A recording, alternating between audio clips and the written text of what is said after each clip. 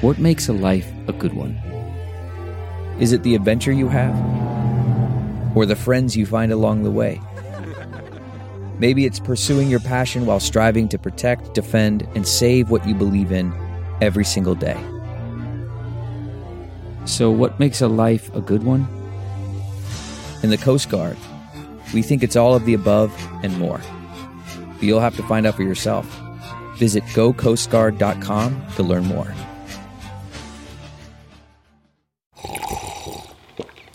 That's not just the sound of that first sip of Morning Joe. It's the sound of someone shopping for a car on Carvana from the comfort of home. That's a good blend. It's time to take it easy, like answering some easy questions to get pre-qualified for a car in minutes. Talk about starting the morning right. Just like customizing your terms so your car fits your budget.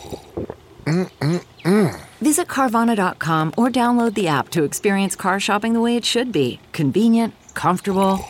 Ah.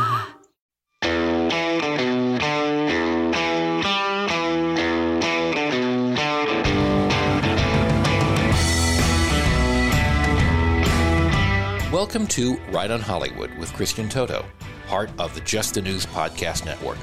Sick of media bias infecting film reviews? Furious that too many stars insult your views? Right on Hollywood has your back. Christian is an award-winning journalist, movie critic, and founder of HollywoodInToto.com, the right take on entertainment. Now here's your host, Christian Toto. Welcome to Right on Hollywood, a proud member of the Just the News podcast network. This week's show is brought to you by Real Time with Bill Maher. Pretty nice talk show you have there, Maher. Would be a shame if one of your old problematic jokes resurfaced. We just learned Netflix still wants to be in the Dave Chappelle business. That's not news on the surface. I mean, he's one of comedy's biggest stars. Why wouldn't Netflix want to write him some more checks? They seem to have a lot of checks, don't they? But it's not that simple. Before cancel culture savaged Joe Rogan, they did the same to Chappelle. He told jokes he wasn't allowed to tell. Chaos ensued. Protests at Team Netflix, the press, which fully supports cancel culture, as long as it doesn't take down Whoopi Goldberg, ramped up the story as much as it could. Yet Netflix buckled a bit, but didn't break. Now we're learning the streamer will be creating 4 new comedy specials with Chappelle. Chappelle wants to spotlight some veteran comics who just never got super famous like he did, but they deserve it. It's a great idea. It's also a body blow against cancel culture. Chappelle was supposed to be gone by now, but he's not. And it wasn't the only body blow of late. Joe Rogan, in case you haven't noticed, is still on Spotify, still collecting those big checks, still punching back against media corruption. One of those attacks came from the White House. Let that last part sink in, all you morally righteous never-Trumpers. Yeah, there are consequences to elections. Now, the wave of artists who are going to pull their music from Spotify, a la Joni Mitchell, a la David Crosby, didn't really happen. The media's bullying against Rogan didn't work. It didn't cow him. And I know I've been pretty critical of Rogan for apologizing for using the N-word. Not that it was good to use that word, but his critics don't want apologies. They're not willing to forgive and forget. They want him canceled. They want that scalp on their shelf. It hasn't built the kind of momentum that would really, truly cancel him and kick him off of Spotify. Right now, he survived a lot. I don't know if it's the worst of the attacks, but it's pretty darn bad. We'll have to see what he does next on the show, the guests he has on the show. But right now, he still sounds feisty, still sounds like the old Joe Rogan. That's a hopeful sign, especially when 2 big companies like Netflix and Spotify stand up to the cancel culture mob. Take a bow, you two. I really appreciate it. You done good, as my late dad would say. You want even more great news? Amazon, which removed a documentary about Clarence Thomas last year during Black History Month of all months, they just restored that film a few days ago during the current Black History Month. I guess that's one way to celebrate. The movie itself is called Created Equal, Clarence Thomas in his own words. And last year, once it went missing on that particular platform, it ended up being elsewhere. I think the Daily Wire had it, Salem Media had it as well, but now it's back on Amazon. And you could say, so what? But Amazon's a huge company, one of the biggest platforms on the planet. When you take something down from one of the biggest platforms, it matters. And when it goes back up, that matters too. Of course, the big mystery here is, why did Amazon remove it? Why did they bring it back? I have no idea. I did reach out to them directly last year when it happened. No response, no luck. The team behind the movie, no response, no explanation. I don't think Amazon's too proud of their actions. They don't want to talk about it, and their silence, once again, speaks volumes. Now, it's really easy to get cocky about cancel culture at this particular moment. Does all this good news mean the woke mob is waning in power? Did I write that book, Virtue Bombs, How Hollywood Got Woke and Lost Its Soul? Is that sort of that moment past? Well, sadly, no. And here's a quick reality check. You just need 2 words. Jimmy Carr. Now, he's not a huge name stateside, but the comedian is pretty big in England. And his current cancel culture fight is far more serious in a way than what Chappelle endured last year and what Joe Rogan did just a few weeks ago. Now, Carr told a joke about the Holocaust. It was a dark joke. It was a nasty joke. It insulted gypsies. And it did so from a very obvious, wildly irreverent tone. He was trying to be a bad boy. That's still allowable in comedy. You say things you shouldn't say. Sometimes the shock is what matters. Sometimes the surprise is why it's funny. I don't think he means anything of what he said. He's a comedian. He's trying to get a reaction. And the crowd who heard that joke, they laughed. Maybe uncomfortably. Sometimes laughs do come from a place of discomfort. And the joke itself existed on Netflix for a while. Then, of course, the outrage police pulled Carr over, and it got really nasty. I've been reading some stories about it, and some political leaders in Europe are saying, you can't have these jokes. You've got to ban them. Maybe even punishment should ensue. That is creepy. And it's a lesson, too. The fight against cancel culture, it's only started. We can take these wins when they come, but this is a long battle ahead of us. You're listening to my dad's podcast. He cried like a baby watching Snoopy come home. Okay, picture this. It's Friday afternoon when a thought hits you. I can spend another weekend doing the same old whatever, or I can hop into my all-new Hyundai Santa Fe and hit the road. With available H-Track all-wheel drive and 3-row seating, my whole family can head deep into the wild. Conquer the weekend in the all-new Hyundai Santa Fe.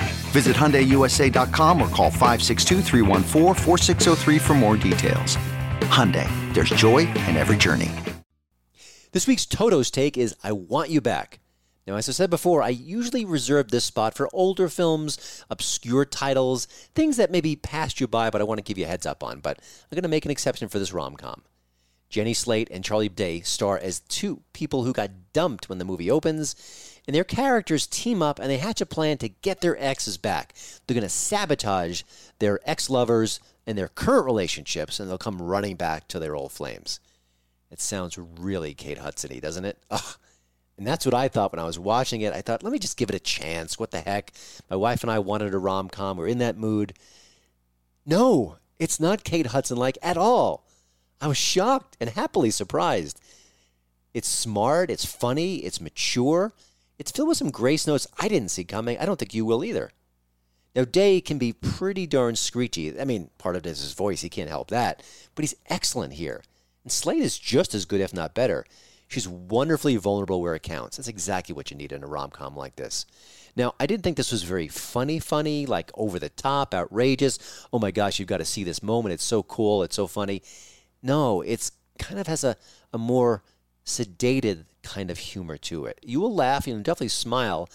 You'll also recognize why dating is just so hard. I know personally it took me forever to find my bride, and I still have the emotional scars to prove it. That was brutal. I don't miss dating at all. You know, and I thought about afterwards, why did I like this movie so much? Was it just the movie? Or did I enjoy it because I wanted to see a good rom-com for a change? My expectations were so low. Or then I thought, I just watched Marry Me, which was the height of mediocrity. I'm being kind. And I Want You Back is a much better rom-com. Smarter, more thoughtful, more engaging. It's everything a rom-com should be. It's no When Harry Met Sally, but it's pretty darn good. And it's streaming right now on Amazon Prime. Check it out. A few months ago, I was on the set of Terror on the Prairie. It's the Daily Wire movie that's coming this summer. And I met a YouTube personality. I'd never heard of his name before, didn't check out his channel. His name was Jeremy, and he was part of The Quartering. He was a really nice guy. He was smart, he was funny, very hard worker. And I'm thinking, he makes a lot of videos.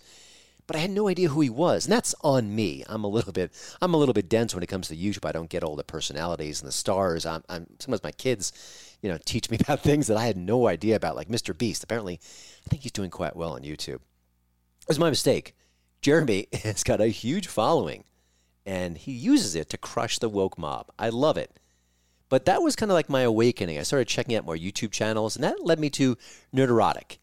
It's another great channel, and it lets Hollywood people know that we are fed up with these lame sequels and all the identity politics. It's just exhausting. Meet Gary. He's the mind behind the channel. He's shrewd. He's passionate. He's driven by a love of geek culture. I am too, but he's the real deal. He's also the kind of guy who's happy to shred all those false narratives we have about Hollywood and things that are successful and not so successful, sort of the way that Hollywood likes to pretend that things are great when maybe they're not so much. His monologues are just killer. He does great video editing as well. These are really well-produced videos. Smart stuff, man. I have no idea how he does it. I am not in the video editing game, and he is just crushing it. And plus, he has a separate show. It's called Friday Night Tights. And he invites a whole bunch of interesting guests. They could be fellow YouTube podcasters, fellow geeks, comedians, you name it. They just kind of bat around the latest pop culture issues. It's a lot of fun. Now, I love the fact that he was able to join the show. But also, I love the fact that Gary really likes great content. TV shows, movies. I know he's got a bone to pick with a lot of stuff. He's got a lot of chips on his shoulder, and I get that. But he really wants to wake up Hollywood. He's saying, please, I like great Hollywood content. I want you to make more of it. But your creators these days are just too busy checking all those woke boxes to make some great shows, the kind of shows that we all love and love to talk about. If they'll only listen to him, or at the very least might chat with him, I think they might learn something. I'm sure you will too. Gary, welcome to the show. You are a YouTube star. You've got a big following. And I'm sure when you were a young kid, this was exactly the plan you had all along. But can you share just a really short version of how you got here? I know there's a lot of sort of twists and turns and background information, but just to give people a snapshot, because I'm always fascinated by people who are so successful on YouTube and they have this big following. But what's the short version of how you got here? The Cliff Notes version is basically a blue-collar worker most of my life. I worked in auto parts. One day, just on a whim, decided to buy a comic book shop, did that for 10 years. I'm a lifelong nerd, by the way, and I bought the comic shop. I closed the comic shop, and when I did that, I wanted to stay in tune with my people, with my fellow nerds, so I started a podcast that I didn't expect anybody to listen to. It was just for fun. Is just so, because the best part about the comic shop was talking to people every day about the things we love. Yeah. So I wanted to stay in touch with that. And that's how it started. And I never, ever thought it would be like this. And imagine that kind of analog background is actually perfect training ground for the work you do now. Yeah. Is that fair to say? Absolutely. It's no different. I mean, I have to read people's responses if I'm not talking to somebody on a live stream, but it is exactly the same. Yeah. I was going to work every day at the comic shop, and just whatever happened, whatever latest rumor came across, or like today with the Lord of the Rings announcement, people are all, that's all we'd be talking about. Yeah, it's great. What did that time teach you about this process? I mean, obviously you have similar interests, there's a similar passion, but having that experience, did it teach you sort of things you weren't aware of within the community? What was sort of the educational part of that? The educational part was that nerddom it's always been a scrappy place. We always like to, challenge each other's knowledge, but it's a place where everybody likes to share what they love, no matter what their background is, no matter what their skin color is, no matter how they identify. I had a shop in San Francisco, and the one rule in that shop was no politics. We don't talk about politics. We can talk about anything else. And it never was a problem. And in the very liberal San Francisco, just people came together for, over their love of Spider-Man or whatever. And, whatever argument was going on in the shop, it was over somebody's powers or somebody. It's something simple. And it blew my mind. And that was the beautiful part of fandom that doesn't get talked about enough, in my opinion. Absolutely. I completely agree. I almost wish we could take the Doc Brown's time traveling car and go back there, because that lack of political conversation would be rather enjoyable, even if we didn't agree on everything. But I'm going to maybe force you to give a little bit of your secret sauce away, and you can do it on your own terms. It's one thing to have a podcast channel. You've got a great voice. You've got really deep insights into the material you cover. So I don't want to discount your abilities, but is there sort of a thing you kind of stumbled upon or created along the way that helped you be so successful? As far as the YouTubing, it was, I believe it's determination, just my determination to just, was having so much fun, and I'm a slightly obsessive nature that I just really dedicated myself to this thing without foregoing my family and stuff and my day job. And it's just something I look forward to every day. And I made sure to consistently put out something. It had to be something I cared about. That was the important thing. I don't talk about every story. It's just something that, inflames my passion. And that's it. It was just a dedication to, because if you're going to make it on YouTube, I don't like to use the word work, right? Because it doesn't feel like work, but it is. I mean, I'm working, I'm doing this 16 hours a day. My gosh. Quite often, especially recently. And that's no joke. It's a morning to night. I'll take little breaks here and there, and that's fine to see the family. But after they go to bed, I do 2 hours of work from like 10 to midnight. It's constant. I take one day off a week.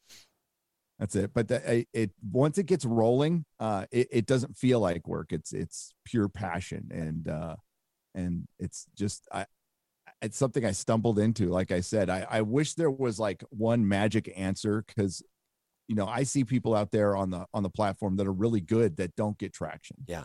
It's never made sense to me. I don't know if that makes sense, but it's just simply work ethic. I think there's no secret sauce here, but I do think one of the recurring themes is determination, consistency, hard work. Those are all principal factors here, which you're absolutely describing, which is interesting. I want to go back to the politics just real briefly, because when you and I are going back and forth on email before our conversation now, you said, I'm not a big conservative guy. And I think if someone were to quickly stumble upon your channel and watch a show or two, you think, oh, this guy's right of center for sure.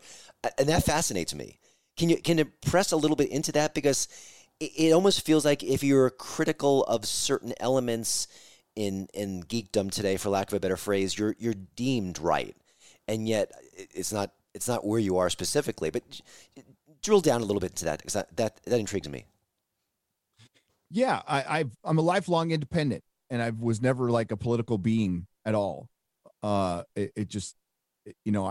sure I voted in presidential elections, but not all of them. I just kind of went about my life, and I started noticing changes back in the comic shop days, but I never thought it would turn into what it is now. And yeah, it did surprise me at first when we would criticize The Last Jedi, or I would criticize a female doctor, and we'd get just hit with pejoratives, just constant pejoratives. And that was the argument. I'm going, wait a minute, especially when it comes to Doctor Who, it's like, I'm just talking about a TV show here. We're talking about one TV show that I felt that one character should just remain male. And it became this controversial opinion, which I was a little shocked about, to be honest with you. And that's what really started the traction with my channel, because I was just simply saying things that other people were thinking but felt like they couldn't say. That's where we're at right now. I think we're seeing more people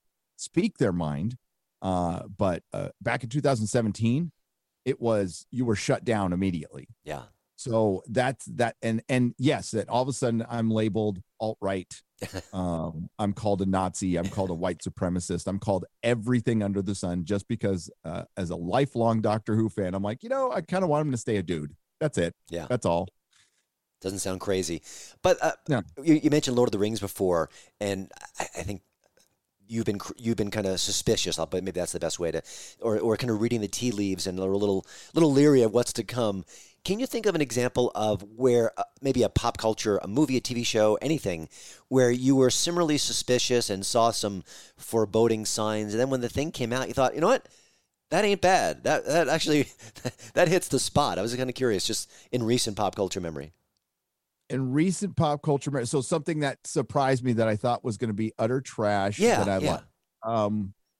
I would have to say, in recent memory, it was probably the Snyder Cut. Okay. I thought I thought it would I was all for it. I like fan movements, and I know that one was a little salty, but I just thought I thought it would just be more. I thought, because I wasn't the biggest fan of the previous work, right? I like some elements of it, but I really liked the Snyder Cut, and I'm happy it's being made, but I think it's going to be garbage. And I ended up loving it and watching it multiple times. And I know not everybody loves it, but that was as far as something, I don't know, that I thought would just be an utter woke disaster. That hasn't happened recently. Okay. Darn. Yeah, it just hasn't. I wish it did. But I mean, I just watched Reacher, and I just kind of expect everything to be a little woke. And I enjoyed it. I thought it was great. Yeah, interesting. I had the same reaction. I think one of the things that frustrates me as a commentator on pop culture is that I just wish that the people I disagree with in Hollywood would read my book, would check out my website. I think I am coming out of a place of sort of love for the content and a wish for everything to be wonderful and great and spectacular. And I mean, that's unrealistic, but it is my aspiration, and I think you're the same way. Do you get the sense, or do you get feedback from people within the industry, comic books, TV shows? Do they reach out to you and say, "Hey, appreciate your criticism," or "I agree," or any kind of feedback that way? It's happened multiple times anonymously, right? Somebody will reach out and go, "Really like what you're saying. Thanks for doing this. Don't use my name." And then on the other side, yes, recently I've had we haven't been able to connect, and it's been my fault because I'm moving. But the director of, I'll just say a director of a big film that's quite controversial right now, did reach out to me, and they wanted to talk. They watched one of my videos, and they wanted to, and I was a little skeptical at first. I'm like, what do you want to talk about? But they said they wanted to have a real conversation. We have yet to have that conversation, but that has happened recently. Yes. But I would imagine you would want that. I would think that other people in the industry, I mean, I went to art school. I wanted criticism. When I submit a story for a freelance project, I don't want just a blanket, hey, okay, I'd love feedback. I'd love to grow from it. I'd love to learn from it. That's how I get better. And I would think that people in Hollywood, well, they may have thin skins at times because artists tend to be that way, that they'd want that. I mean, is that frustrating to you that more people aren't reaching out to you and saying, hey, I don't always agree with you, but boy, you've got a passion, you're well thought out. Let's have a conversation, because I might learn something, and I might create better art the next time. Yeah, it is disappointing. And there is one other person that I forgot. I'm sorry, I'm kind of scatterbrained, but Seth MacFarlane from the Orville reached out to me because I liked his show, right? And he was aware of my Star Trek criticism as well, and I guess not so secretly, he's not the biggest fan. And they did talk to me too. And that was great. It was a great conversation. And yes, I absolutely agree that they should reach out. It doesn't have to be to me, to other fans. And we're in a new era. And every person who's creating art now, I love, we see this from comic book creators a lot, that like, I am not accountable to the customer. I am a contract employee. No, now that you're on social media, you are now in the business of customer service. And when you're out there flaming customers, or insulting half the country just because they support somebody, that's going to reflect on your sales. It's going to reflect on your art, and it's going to hurt your business. It's going to hurt small businesses. It hurts comic shops. It hurts movie theaters. And there's a lot of resistance to this because we have become so divided on political lines. That division has come directly through big tech, the mainstream media, and art and entertainment. When, for instance, I am not a big fan of the TV show The Watchmen.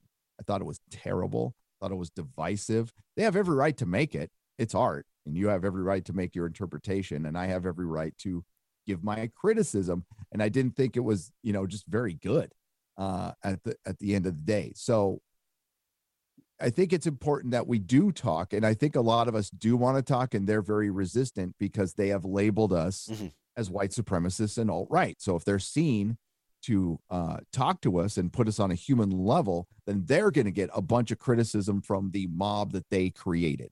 Yeah, and that's the problem we're in right now. I think if you do get that reach out, 99 times out of 100, it'll be anonymous, and you could have a great conversation with that person, but I don't think they want to have that public. You hit upon something that I've been intrigued about, that I've been asked about, and I have my own version of an answer, which is really incomplete, but I want to get yours. You're dealing with products that are often failing or stumbling or not getting a second season, or, sales are plummeting, and you talk about it, you dissect it, and you offer some solutions and or commentary on it. That's perfectly fine. But if I'm the creators and I'm seeing this financial hit, why are they not responding? Why aren't they not course correcting when they're seeing consistent hits based on this sort of new brand of storytelling? Are they not suffering enough? Because that's my theory. Maybe I shouldn't give it to you that way. Because I'm really curious about your take on it. But why aren't they course correcting based on sales? It seems like a no-brainer. It really does. So there must be something else funding it. And my assessment was we haven't seen a big enough failure yet. That's my take on it too, honestly. Yeah, we saw some in 2019 with Terminator Dark Fate and Solo the previous year, and The Rise of Skywalker getting heavily criticized and making $1 billion less than its previous film.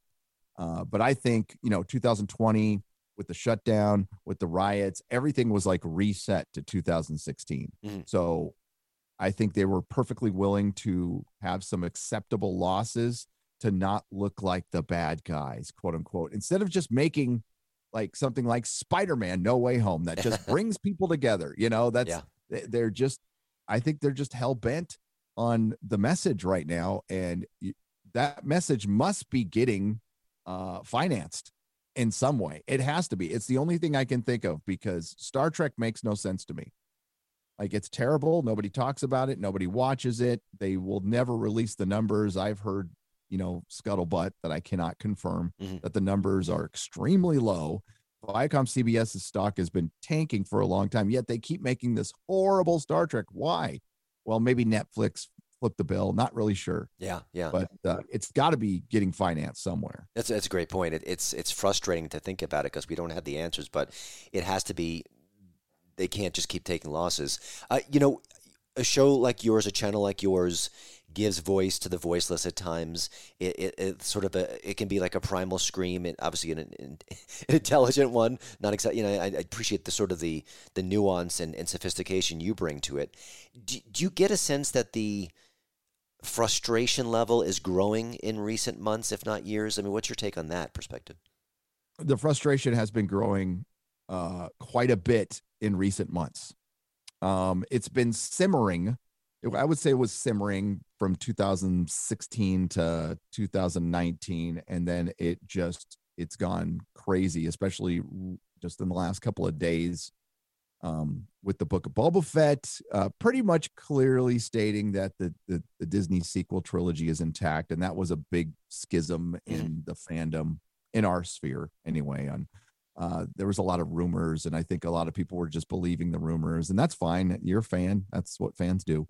But it turns out like they're going to continue in that direction. And The Last Jedi is the big thing in our fandom. It's the big symbol of it, that movie broke me. Yeah, it just broke me. But with Lord of the Rings today, I mean, Twitter is on fire about it. And I've got I'm looking at 30 emails just in the last 30 minutes. That's amazing. Like, you're gonna make a video? I was like, yes. But that's the ultimate example of a project with an unbelievably high price tag, that if it does fall on its face, how do you crunch those numbers? But Amazon's Amazon, so they can do it. But you would think that'd be the ultimate example of, gosh, we went in this wrong direction, assuming that it is the wrong direction, and look what happened. But we shall see. One last question, Gary. I would call what you do in your work being on an alternate platform. It's not, it's not on Netflix. Obviously, YouTube is everywhere, but it's not a typical. It's sort of out of the ecosystem of Hollywood. Do you think that sort of the shows like yours and others that are, the Quartering gets a lot of attraction, is it making a difference? Is it just providing that voice for the voiceless, or do you think that there's sort of a palpable effect with the work you do, or maybe it's coming soon? I know it's hard to kind of judge things like this, but what's your just general sense of of what's happening? I think a new era is in its early stages, right? We're on the ground floor. Yes, we're on, a very large corporation's platform, but we are independent operators. They rarely talk to us, if ever. And with the quartering getting traction, getting over 1 million subs, my show's getting traction, and the nerd sphere getting traction, because it's, political, they get a lot of hits and stuff. But in the nerd, I keep it completely at pop culture most of the time. And that's a finite audience, but I think it is making a difference. It's going to take time. And Douglas Adams, in his very last interview, I don't know if you've ever seen it, great author, visionary guy. He did Hitchhiker's Guide to the Galaxy. He was asked, what would be the difference in entertainment in the 21st century? And this was back in 2000. He said the word interactivity, and he called it completely. What quartering does, what I do, what Jeremy at Geeks and Gamers does, or my friend Az, or Critical Drinker. We live stream, we make videos, we talk to the audience. It is interactive. And that's the way entertainment used to be way back in the 1900s.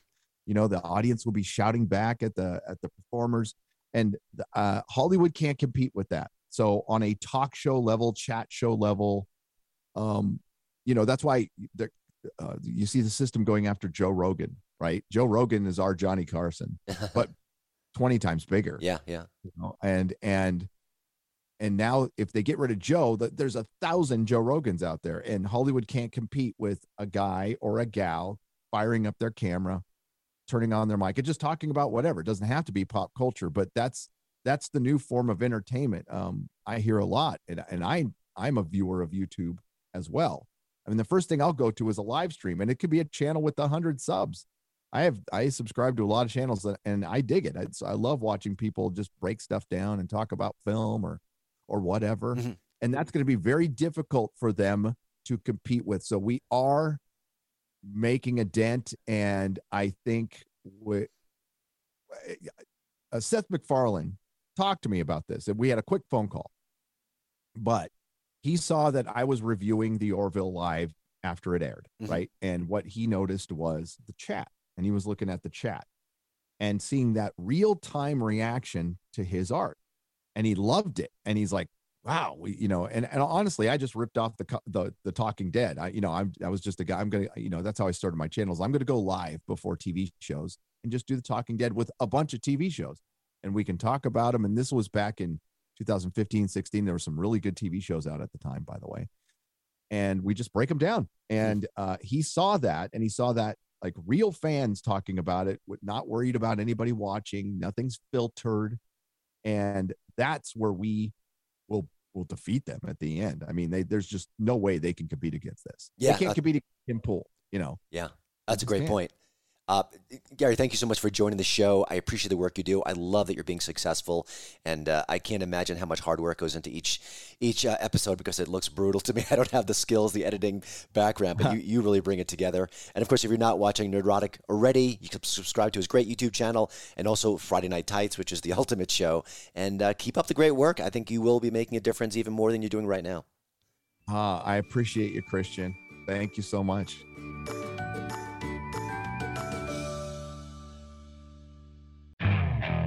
Okay, picture this. It's Friday afternoon when a thought hits you. I can spend another weekend doing the same old whatever, or I can hop into my all-new Hyundai Santa Fe and hit the road. With available H-Track all-wheel drive and 3-row seating, my whole family can head deep into the wild. Conquer the weekend in the all-new Hyundai Santa Fe. Visit HyundaiUSA.com or call 562-314-4603 for more details. Hyundai, there's joy in every journey. Thanks for listening to Right on Hollywood, part of the Just the News podcasting family. My new book, Virtue Bombs, How Hollywood Got Woke and Lost Its Soul, is available right now. I think Amazon's probably the quickest place to get it. I've been getting some really kind feedback on the book. I had someone I met recently. She asked me to sign it right away. She gave me one of those Sharpie markers. I was kind of taken aback, but it was fun. It was sweet. And she had read it and loved it, and that was really flattering. Another person read it, and he said he's reading it a second time right now. Now, if you do get it, you only have to read it once, and I hope you enjoy it, but that's all I ask. But do spread the word. It's a really good book, and I'm really proud of it. That's all the time we have for this week. I hope everyone has a great weekend. And please, let's be kind to one another. I think we should make kind the new cool. Thanks for listening to the Right on Hollywood podcast, part of the Just the News Network. We'd love to hear from you about the show. You can email Christian@HollywoodInToto.com. And please don't forget to rate and review us at Apple Podcasts. 5-star reviews make our day. But just speak from the heart. Free speech matters more than ever.